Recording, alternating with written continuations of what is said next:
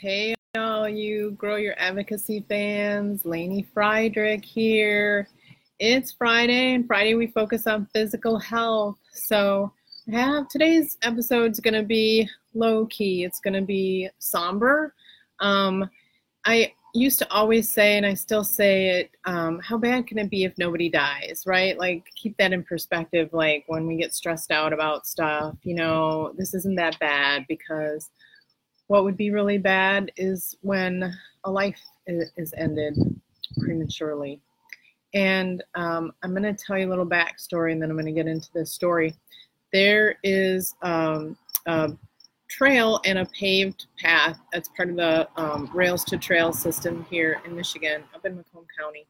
And the paved part of it is one that I have biked on many, many, many times. It goes out 25 miles, and then you take another 25 miles to come back.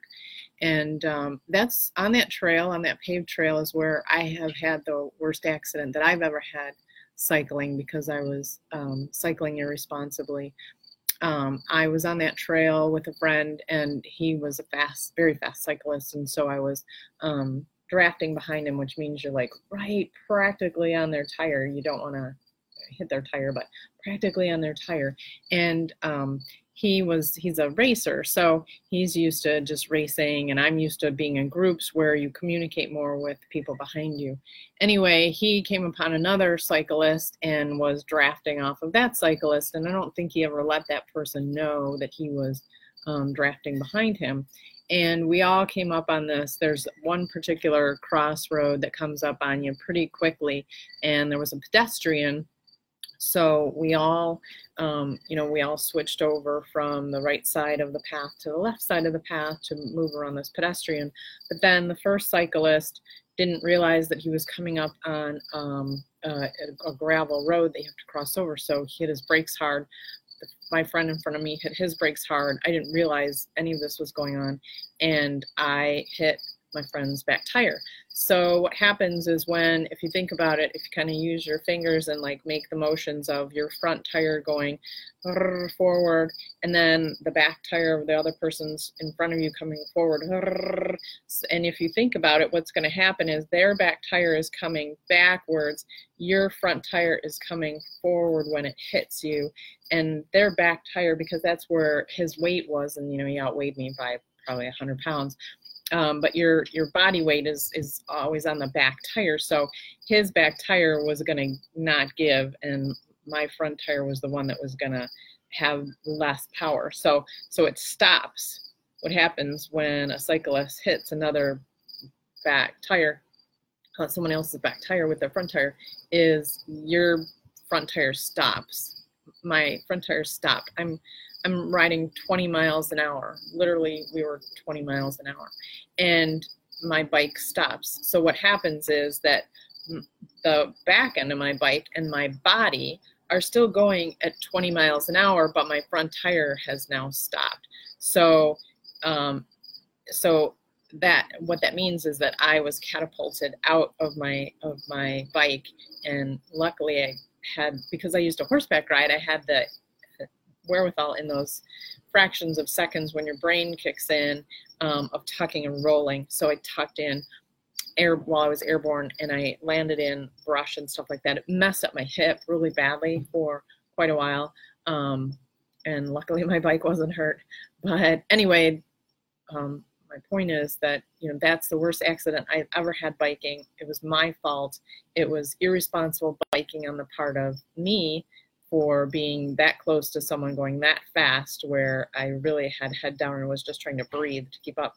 And also my friend for not letting the person in front of him know that he was drafting, so that if the guy made any moves, the communication could, trickle down in this freight train of 20 mile an hour cyclists that are going there. Another backstory I want to tell you is that several weeks later, same trail, I'm out with the same guy and a couple of other people, and because my hip was messed up, like if I tried to go wide, but if I kept my motion like just tight, straightforward with my legs, I wasn't in pain. I just couldn't do anything that involved my hip or my leg going out to the side. So I wanted to get back biking as quickly as I could at that point. So I was pretty addicted to it at the time. And so I was with some other friends of mine, and one of the cyclists who was behind me, we were riding along, and I feel this little bump on my bike, and I'm thinking nothing's going, in that fraction of a second, I'm like, that's weird, nothing's going on. And then I hear this crash behind me. Well, the friend of mine who was biking behind me, I didn't do anything. I mean, I was just going the normal pace, and he must have picked up his pace inadvertently or something, and he came up on my back tire and hit my back tire with his front tire, which meant even if he's the one, coming faster, same outcome is that it stops his front tire, he goes over. The difference this time was that we were not to the leftmost of the path, so that when he flung off of his bike, he hit the pavement, whereas I had been fortunate that we were on the left side of this path, and I was able to, when I flung out into a ditch, so it kept the momentum, it kept me rolling, and I was in all kinds of brush that was soft, and, it cushioned my fall. So he was messed up a lot. He ended up like fracturing his breastbone, and I think he broke a couple of ribs. His face was all messed up. He had road rash, and he was much older than me too. So anyway, I don't know that there was irresponsibility there, other than he didn't understand like what I think how to maneuver enough to not hit my tire, because again, I know for a fact that we never slowed down there, because I felt the bump come from behind, so it wasn't, and I was just moving forward. So anyway,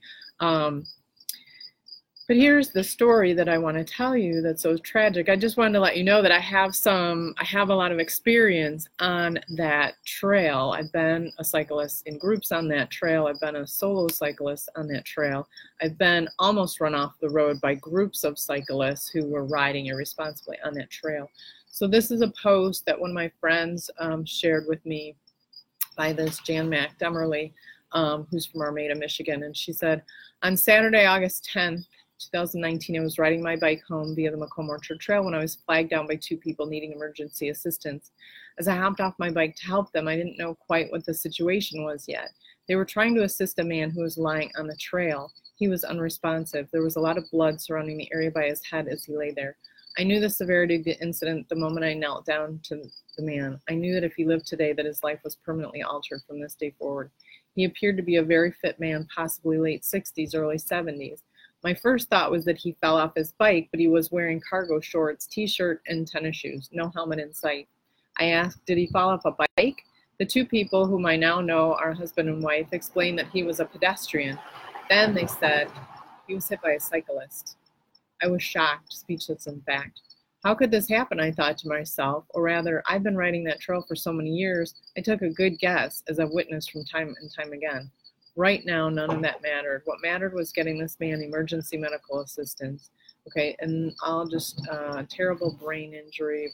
She goes through the rest of the story. On Saturday, September 7th, I received an email from the wife. The man died of his injuries. He lived for 35 days on a ventilator, unresponsive, with no chance at any kind of recovery. The other side note that so the funeral was Monday. The other side note I just wanted to share is that we had a terrible, terrible storm came through here. I think it was Monday or Tuesday. And there was actually a tornado that hit in Grand Rapids on the west side of the state. So it comes from the west side and comes through here. And I thought to myself, when that storm came through, in my life, it's been true very often that when nature gets furious about something that is so, I'm gonna cry, that's so unfair, it shows its fury by a really strong storm. And I knew that. I was thinking of that day, I'm like, I wonder what happened. And this is what happened. I remember when I saw a storm really bad like that a few years ago, and it was some teenagers, high school kids, that had taken, one of them had taken their parents' Corvette, and they were driving it super fast around Stony Creek and killed all or maybe 3 out of the 4 high school boys in the car because of the reckless driving. And I've, like I said, I've been on that trail. I've been around the cyclists in their big, fast groups that don't heed safety of anyone else. They're just so, they are like a train, an irresponsible train, just determined to get where they need to go as fast as possible around everybody else, and everybody needs to just kind of stay out of their way. And I've been that cyclist at times myself, and so part of this is just my own acknowledgement of taking the responsibility of being in a fast-moving vehicle. And when I say fast-moving, I mean even 12 miles an hour on a bike when you're coming across someone who's a pedestrian or stopped is fast enough to hit them with enough impact to do serious harm. But when you're riding at those much faster speeds and you get into this sport more seriously, you are a vehicle. And, you know, we cyclists demand rights of the road, but, you know, we don't,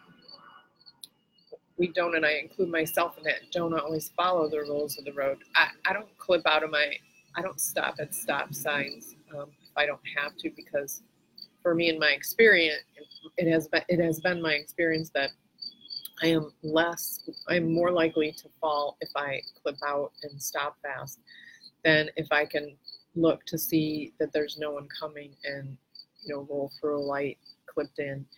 And that's, you know, that's not right. It's not right that there are rules that I want to have the benefit of, but I don't want to follow them when I feel like I'd rather do something else. And it just, you know, it just comes back to with rights, there are responsibilities, and how tragic that whoever they are, even if they get if the cyclists were found and, you know, jailed or whatever it is, involuntary manslaughter, whatever, leaving the scene of a crime, I don't know what it would be. It doesn't change the fact that life has been cut short, and we as cyclists feel that same pain when a cyclist is hit by a car and killed. And we've had a lot in our bike clubs over the years. No one that I've known personally, but I've seen the heartbreak of my friends who have lost dear friends. And again, you know, we take that risk when we ride on the road. But, you know, walkers, pedestrians, other slower cyclists, they're not asking, they shouldn't be the ones taking the risk when we are cyclists in their sphere and we engage in unsafe behavior. The same with when we are cyclists out on the road, and we do things like me not stopping at stop signs, and drivers would have every right to get angry at me about that. So there's this, it's not really difficult, but it is an area that we all justify what we do because it's the right thing for us, and we come up with this rationalization of why, like I explained, I have a rational reason in my head for not stopping at stop signs because I'm clipped in, but that doesn't make it right. And so my responsibility is to stop at those stop signs. I have a legal right actually to do that, and I can be ticketed for not doing that, just like a car can be ticketed for not stopping at a stop sign. So I don't have any good lesson today out of this one. It's just so sad. Other than just take your responsibilities seriously. You know, stand for your rights, but do it humbly, knowing that, and acknowledge times when you don't follow the rules. That takes away your right, I think, but it doesn't take away the right to respect human life. That's it for today on that one. Namaste.